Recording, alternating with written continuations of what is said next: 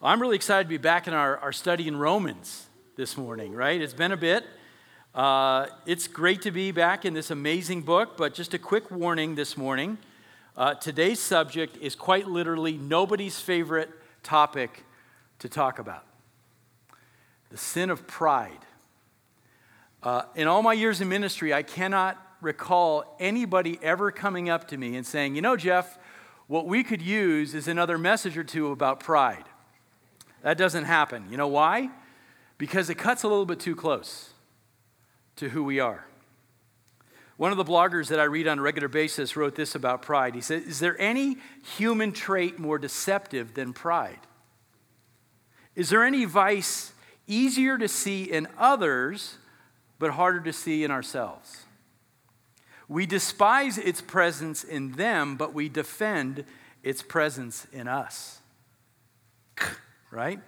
That gets really close. That cuts really, really close to our hearts. Pride is an uncomfortable topic because if we're honest with ourselves, we know that it's always lurking right at the doorstep of our hearts. You'll find that it's at the core of every sin that you and I continue to wrestle with in the flesh, and for that reason, we just can't ignore it. There are 6 things that the Lord hates, 7 that are an abomination to him, writes Solomon in Proverbs 6. And heading up that list, the so-called 7 deadly sins, is haughty eyes, what we call pride. The very thing which lays at the root of Satan being expelled from heaven and Adam being thrown out of the garden.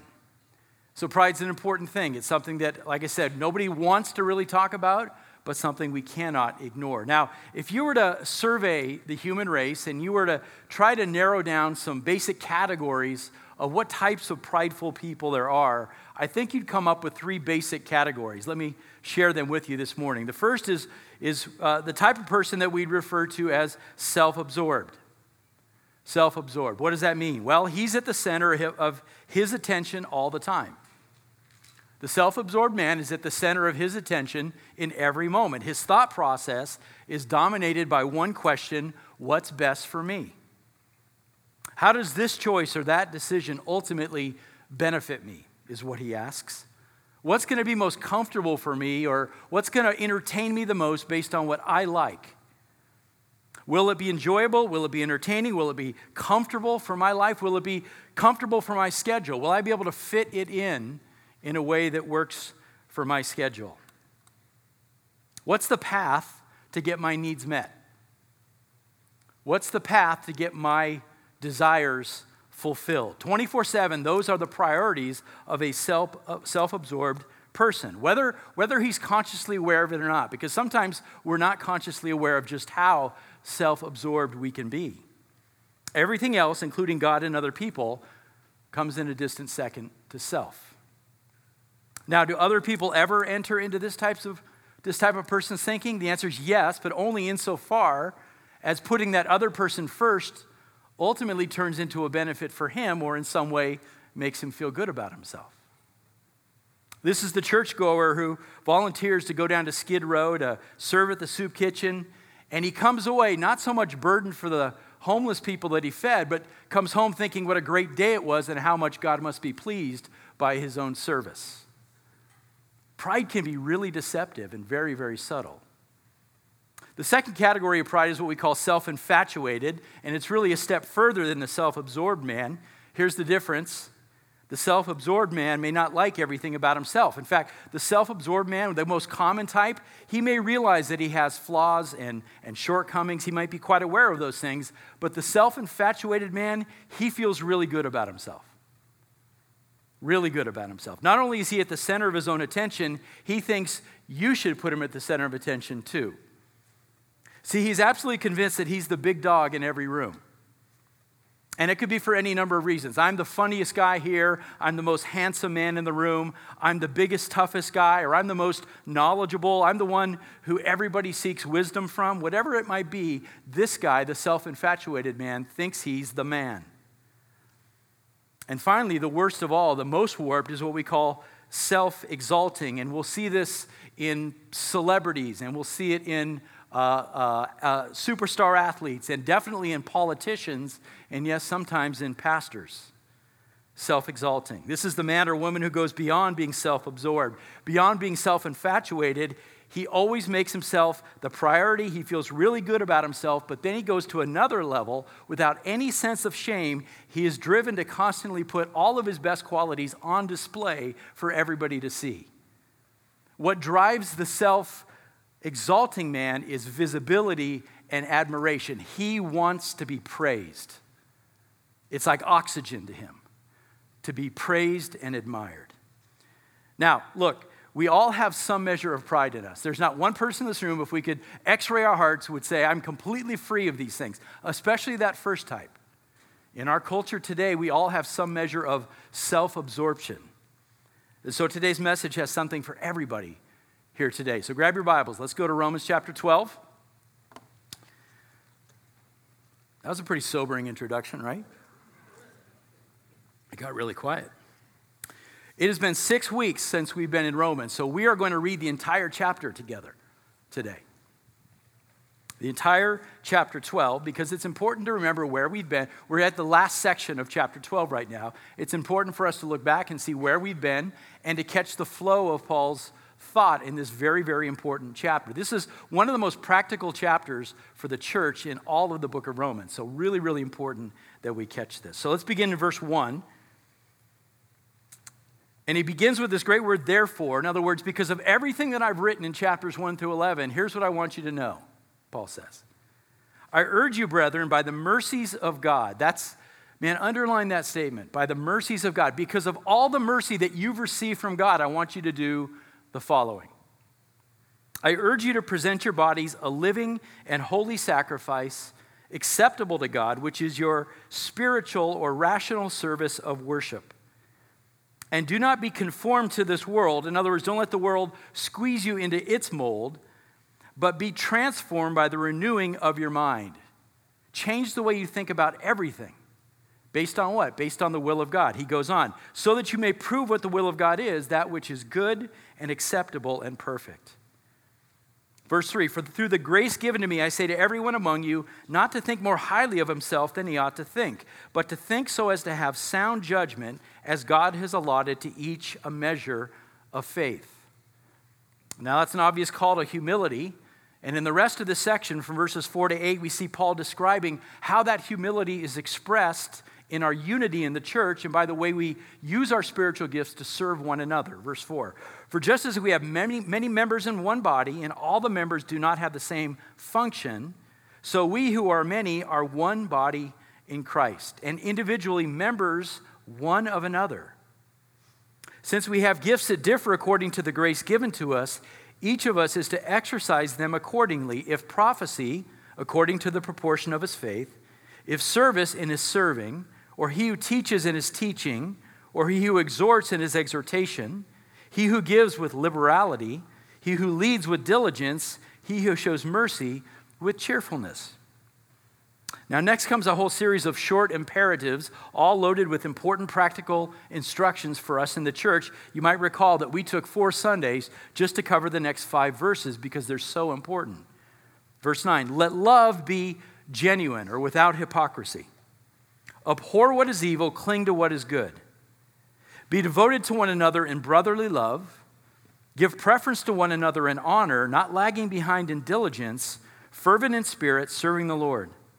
Rejoicing in hope, persevering in tribulation, devoted to prayer, contributing to the needs of the saints, practicing hospitality. Now that's where we left off 6 weeks ago. We talked about hospitality. So here we come now with fresh material. Woo. Right? Verse 14, bless those who persecute you. Bless and do not curse. Rejoice with those who rejoice and weep with those who weep. Be of the same mind towards one another. Do not be haughty in mind, but associate with the lowly. Do not be wise in your own estimation. Never pay back evil for evil to anyone. Respect what is right in the sight of all men. If possible, so far as it depends on you, be at peace with all men. Never take your own revenge, beloved, but leave room for the wrath of God. For it is written, vengeance is mine. I will repay, says the Lord. But if your enemy is hungry, feed him. And if he is thirsty, give him a drink. For in so doing, you will heap burning coals on his head. Do not be overcome by evil, but overcome evil with good. So that's our focus for today and next Sunday, these verses 14 to 21, this final section. And for those of you who have studied hermeneutics in school, you might see in this last section what we call a structure called a chiasm. Okay, now it's not a perfect chiastic structure, but what Paul does is he uses bookend statements in this section, verses 14 and verses 21, right? The first verse in this section and the last verse. Look at it. Verse 14 says, "Bless those who persecute you, bless and do not curse." Verse 21 says, "Do not be overcome by evil, but overcome evil with good." Those two verses are intended to teach us a very similar idea. And that's this: as Christians, we are promised that persecution will come into our lives. We're promised that evil is going to impact us, and the question is, how do we respond to it? Paul says, not by cursing, not by fighting evil with evil, but doing the exact opposite thing that the world does. We bless our persecutor, and we overcome evil with good. So we have these bookend statements that are intended to teach the basic same principles, and they serve as like an outer fence around these 8 verses and really mark them off as a single unit of thought. Now, as you read that, there's all way too much to handle in one message. So what we're going to do this morning, my plan is to isolate just 2 verses in here, verses 15 and 16, because they really stand out among this section, and I'll tell you why in just a second. And then next Sunday, we'll come back and cover the other 6 verses from this section, all of which speak to this idea of how are we to handle persecution? How are we to deal with evil and enemies? And how can we shine as stars in a culture that's becoming increasingly dark all around us? Very, very important stuff. Now, one thing to recognize before we dive in, all of the exhortations we see here, all of these instructions are rooted in a transformed heart and a renewed mind. You and I cannot do these things apart from the Spirit's work. You can knock your head against the wall. You will not be able to do these things in your own strength. We have to be in active submission to the Spirit and cooperating with the work that He wants to do in us if we're going to be faithfully obedient to these instructions. They're simply too impossible for a human being. These are supernatural things. Natural people don't bless those who persecute them. So we've got to be supernatural. It means it has to be a work of the Spirit. So keep that in mind as we study this morning. All of us, we make an active choice to either listen to the Word and submit to it, or to sort of slough it off and shake somebody's hand and say, "Nice seeing you," and walk out of here unmoved and unchanged. That's your choice this morning. So today's a good test for where your heart is at. Will you really listen to what Paul says in his word, what God says through Paul in his word, and will you respond accordingly? So what ties verses 15 and 16 together? Let's look at it again. Verse 15, "Rejoice with those who rejoice, and weep with those who weep. Be of the same mind towards one another. Do not be haughty in mind, but associate with the lowly. Do not be wise in your own estimation." So here's the key concept for this morning: selflessness. Selflessness is what ties these 2 verses together. A genuine desire that God works in the heart of a true believer to put the priority of your life on others and not on self. This is one of the things that marks a true believer, a selflessness. And of course, the great enemy of that concept is what? Pride. Pride expressed in selfishness. Being self-absorbed, being self-infatuated, being self-exalting. And it really is, it's a simple but profound choice, isn't it? Self or others? What's the priority? It's so simple, but man, it's not easy. Self or others. And so for some of you this morning, this message it might be a wake-up call. For some of you this morning, it might open the eyes of your heart to something that you had never understood about yourself before. And maybe there's a whole new calling here, and the sort of the scales are going to fall off, and you go, wow, I never understood what it meant to be humble in heart. May the Lord grant us wisdom and insight as we go along. So there's 2 things I want to direct your attention to. First, look again closely at verse 15, and as we read it again, I want you to see how the word I'm going to use is incarnational. What does incarnation mean? We know it because what Jesus did, right? He took on a human body, a human nature, and he came down and he pitched his tent with us. He lived life among humanity. So as I read this, I want you to see how incarnational this command is. And what I'm going to do to sort of give it more effect is to add Paul's introductory statement from verse 1. So let me read this to you. Therefore, I urge you, brothers and sisters, because of the great mercy that God has shown you, rejoice with those who rejoice and weep with those who weep. Do you see how incarnational that statement is? To fulfill this command, you and I have to enter into the lives of others in a very personal way. Not just stand outside and say, oh, they're rejoicing, good for them. Or to stand back and say, oh, they're suffering, bummer. That's not the calling here. And the difference between this really is the difference between what we call sympathy and empathy.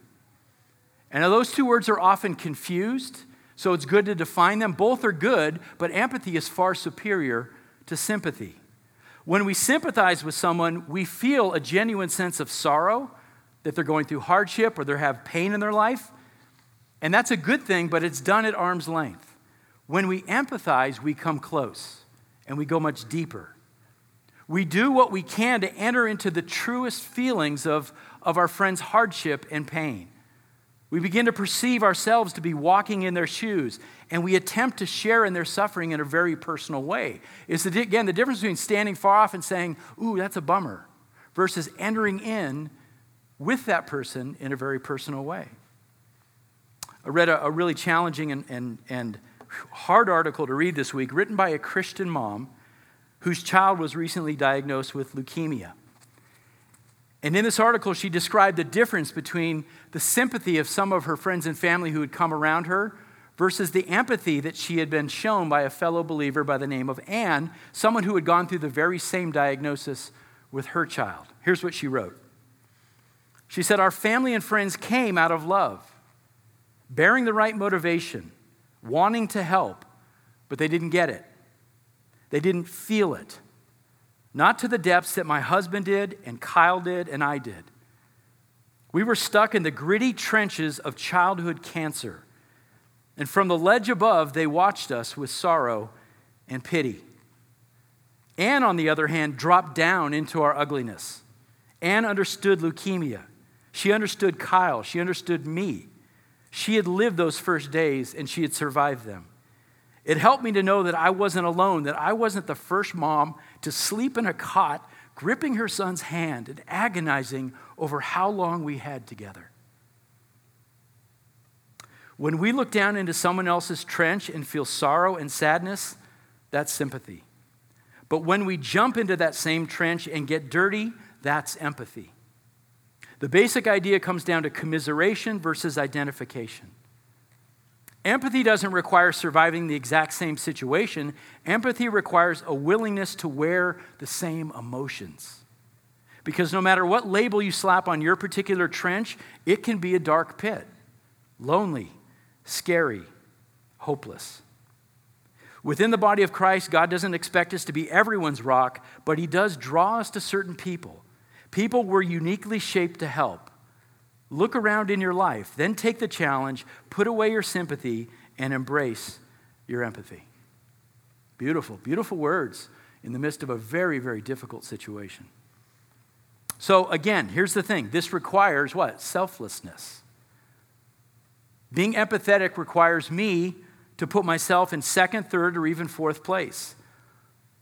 To hold off on my needs and my desires. To stop thinking of my own comfort and ease. It requires me to invest time and energy in what's important to other people, entering into their situation while forgetting about myself, and doing that with no other motivation than love.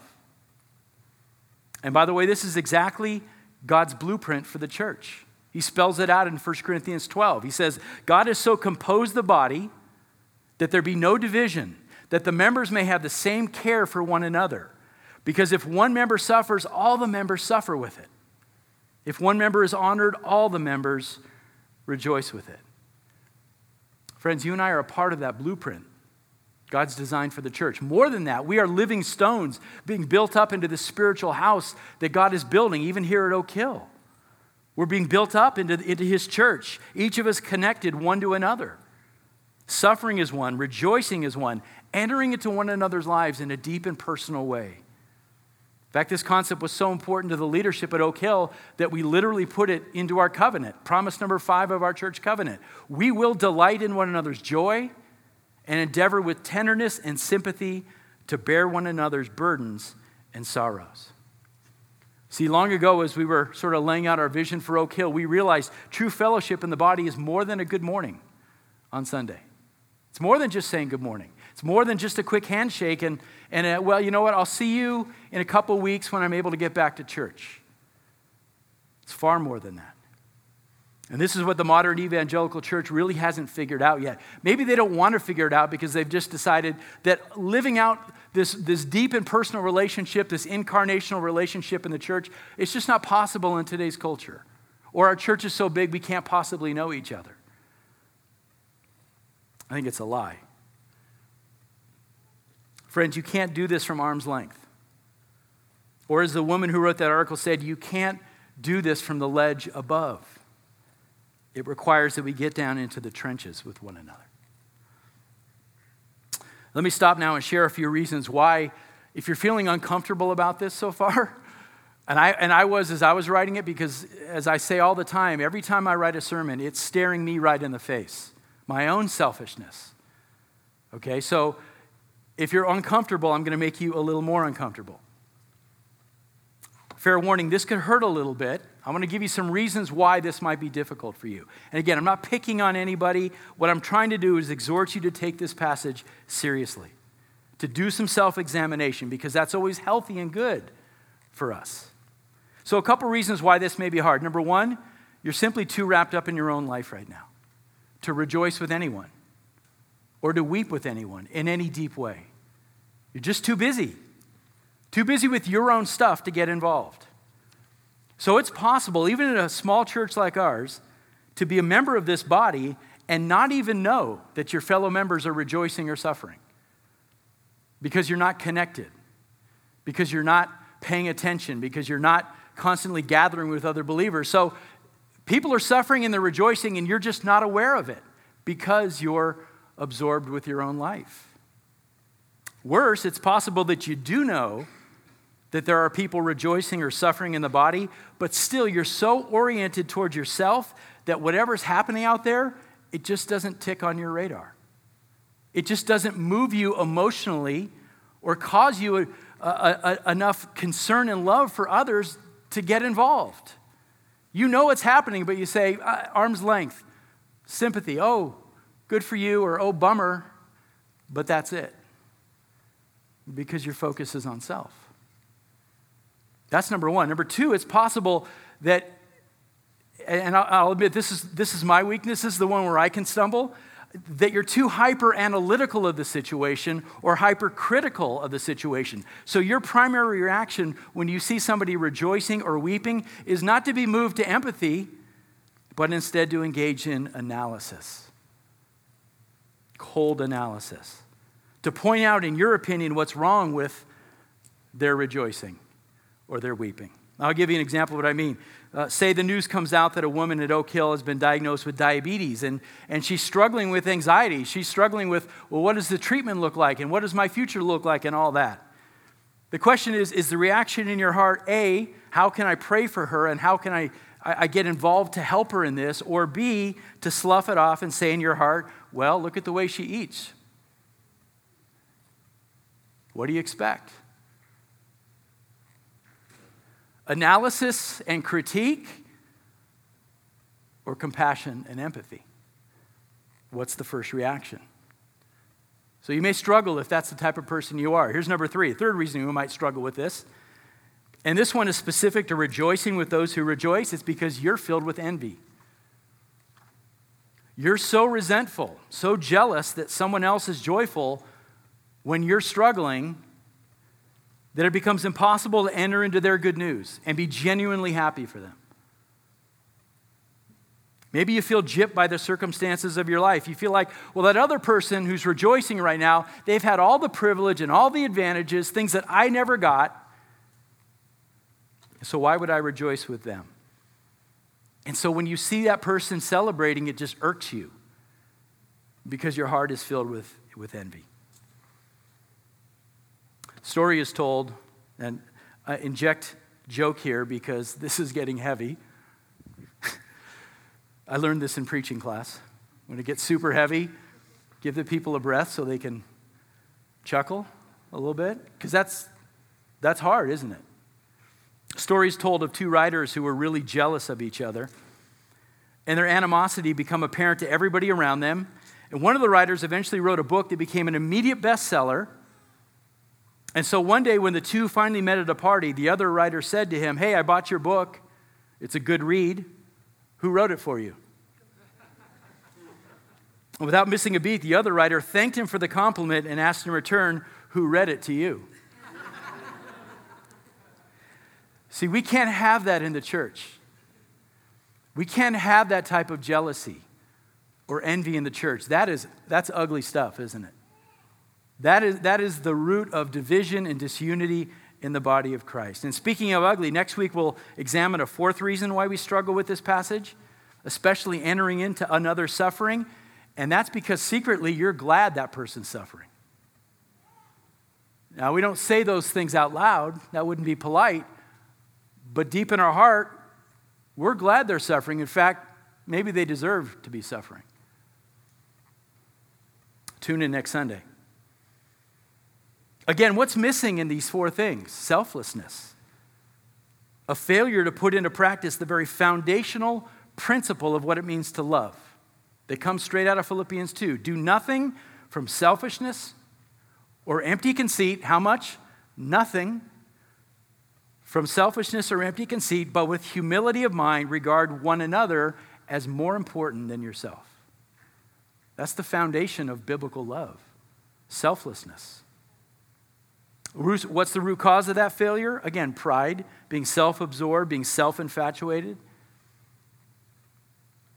And by the way, let me add a fifth reason that you might struggle with this, and especially when it comes to weeping with those who weep. And this one, although it's also rooted in pride, I would say it's less egregious than the other and probably more common, and it's simply this. You're afraid because you don't know what to say. Anybody want to cop to this? You know, I want to enter in, I want to weep with somebody who's going through something really hard. I'm at a loss for words. I'm not trained in what to say. And so I'm afraid. By the way, that's still rooted in pride, but it's understandable. So here's a very simple solution. Let your words be few. When you're weeping with someone who's weeping, let your words be few. Let your presence and your prayers speak volumes, but limit your words. Wisdom says in those moments that fewer words are better. Look at Job's friends, for example. Right? Only 2 weeks ago we talked about Job, right? Do you remember the story of Job's friends? How they started off so well at weeping with Job. Do you remember chapter 2? It says this, when Job's 3 friends heard of all the adversity that had come upon him, they came each from his own place. That was fantastic. They came from far different places and they converged to jump into the trench with Job. It says when they lifted up their eyes at a distance and they couldn't even recognize him, they raised their voices and they wept. And each of them tore his robe and threw dust over their heads, and they sat down on the ground with Job for 7 days and 7 nights, with no one speaking a word to him, because his pain was so great. That's incarnational. That's entering into his pain. But then they opened their mouths, didn't they? Right? And they got all these chapters of this really these poisonous words, this bad theology that they fill Job's head with.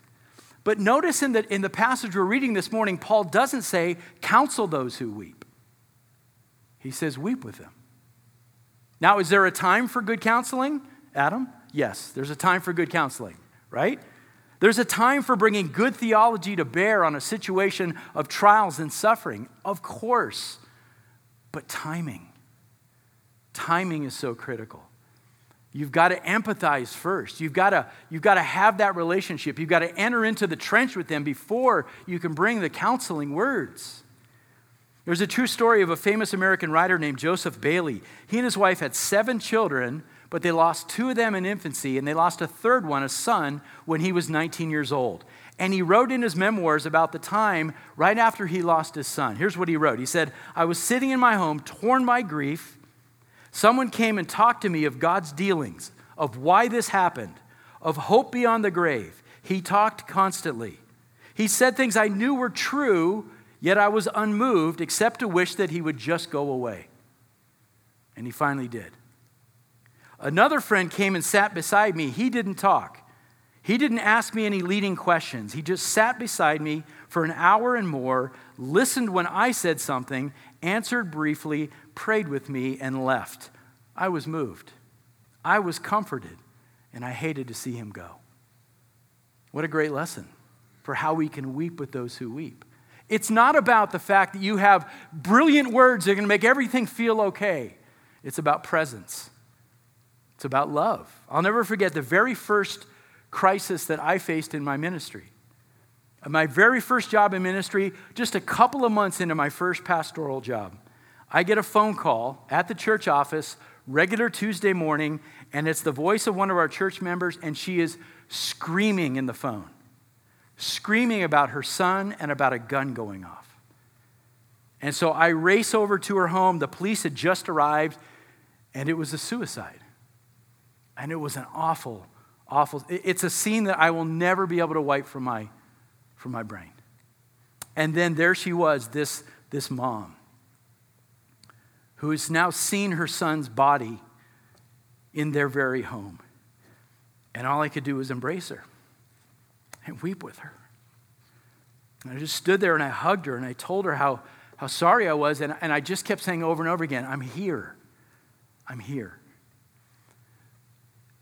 We can all do this. You can do this. I'm not saying it's easy, but if we're selfless, we can all do this. We can enter into that pain. It's really no more complicated than being present and being attentive to others and considering their needs before your own. So, rejoice with those who rejoice. Weep with those who weep. Let's look briefly at the second important instruction we have here, verse 16. Everybody there? Be of the same mind towards one another. Do not be haughty in mind, or don't be proud, but associate with the lowly. Do not be wise in your own estimation, or don't be conceited. Guys, this is a theme that Paul has been hammering throughout the book of Romans. This is not the first time he's talked about this. Back in chapter 11, verse 20, he said, don't become proud, but fear God. Same chapter, verse 25, lest you be wise in your own sight, he says. Here in chapter 12, we already read it up in verse 3. I say to everyone among you not to think more highly of himself than he ought to think. And now we have, don't be haughty. Don't be wise in your own estimation. Paul is hammering this down. And we've talked about it before, but there's one thing I want you to see, and it's that little phrase in the middle. Look at it there. Associate with the lowly. Associate with the lowly. So let me go back to what Paul said. Therefore, I urge you, brothers and sisters, because of the great mercy that you've received from him, associate with the lowly. Now, that can refer to either lowly things or lowly people or both. But listen, if you want to battle the sin of pride in your life, rejoice with those who are rejoicing. Weep with those who are weeping. And associate with lowly things and people. Now, I'm not a big fan of the translation here that says associate. That's really too weak of a word in the English language. In the original Greek, get this, it means to be carried away by something. Like, have you ever seen a great flood pour into a city or through a farm and it just takes everything with it? That's what the word means. Be carried away by something. So Paul's choosing a word here that would shock his audience, and still shocking today. He wants them to see that as followers of Christ, we don't just wake up one morning and make a rational decision to go and associate with the lowly. We might do that, but that's not what he's asking us to do here. What he's saying is, as followers of Christ, be carried away by this. Be drawn to it. In fact, we shouldn't be able to help but be moved towards lowly things. Why? Because of the mercies of God. Because of the mercy we've received, this should be just a natural flow of our life. We want to move towards the lowly. It's because something has happened within us. We're a new creation. We're becoming Christ-like from the inside out. Isn't that what Jesus did for us? Didn't he model this perfectly? God, very God, who stepped out of heaven and took on a body and a human nature associated with us? Are you kidding me? The lowly. He's modeled it for us. And so a Christian is supernaturally swept up with the idea of serving and doing things that before he or she was saved, they would say, that's beneath me. Not anymore. Brothers and sisters, don't think so highly of yourself that you can't do the most simple of tasks in order to bless others. To put cushions on chairs. Right? To work in the nursery. To set up tables. I walked in this morning and there's Brother Eric Goots. He hates when I do this. Here's an elder. He's making coffee this morning. It's not beneath him.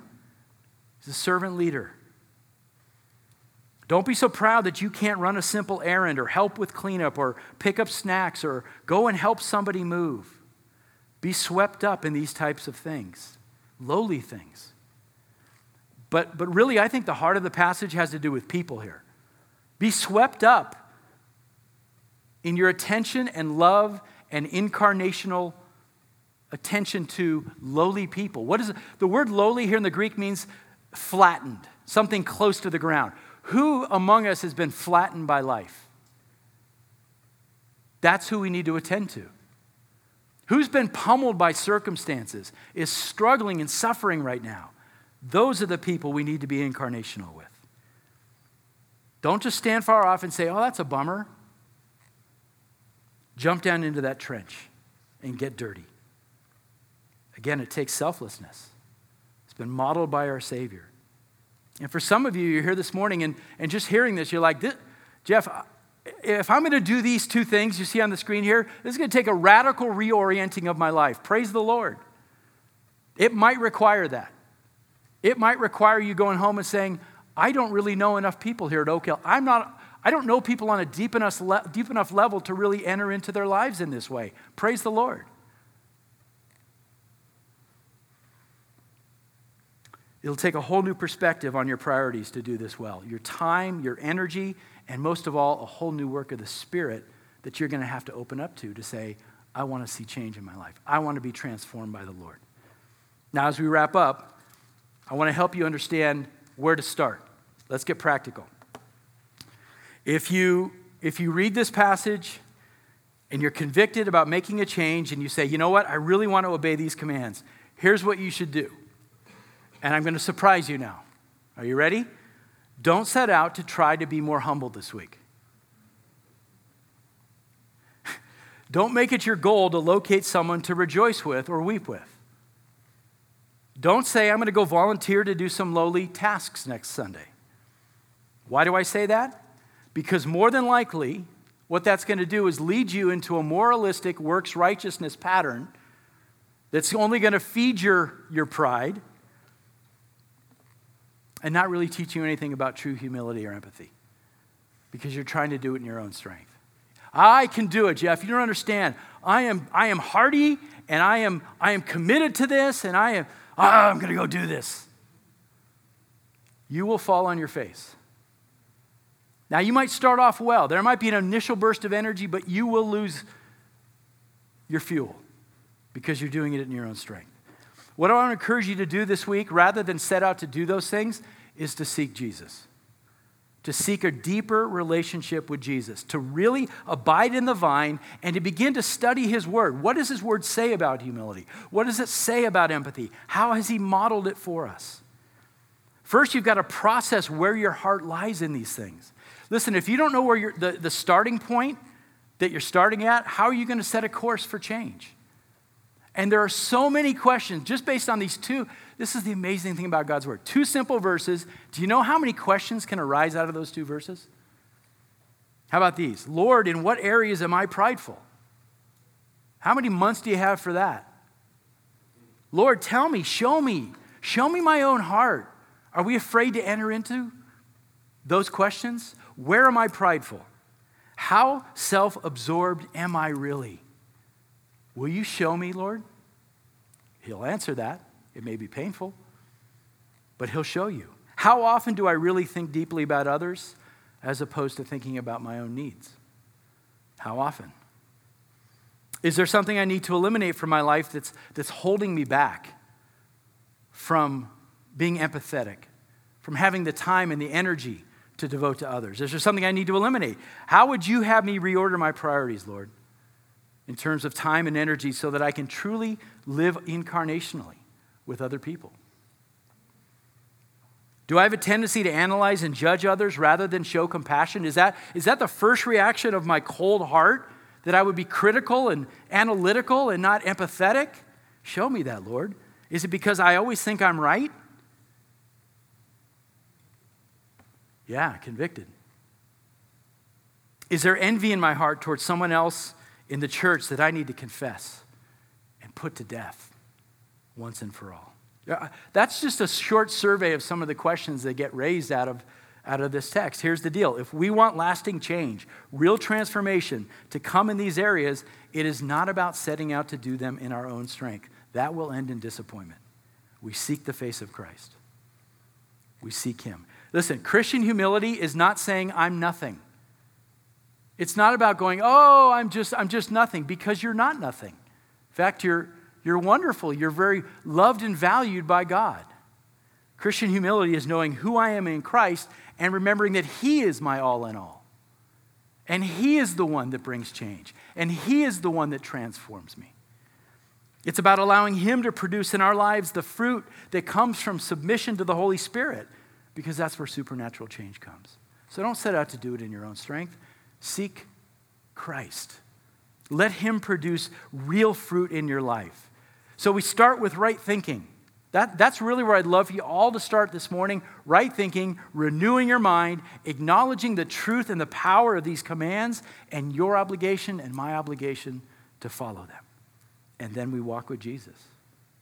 And we ask the Spirit to make us faithful disciples. Is there grace for this, by the way? As you're feeling beat up? Is there grace? There is. This is a process. Maybe this is day one of your process. Maybe you're years into this process of becoming more selfless, of becoming more empathetic and more humble. May the Lord continue to show us all. Amen? Let's pray.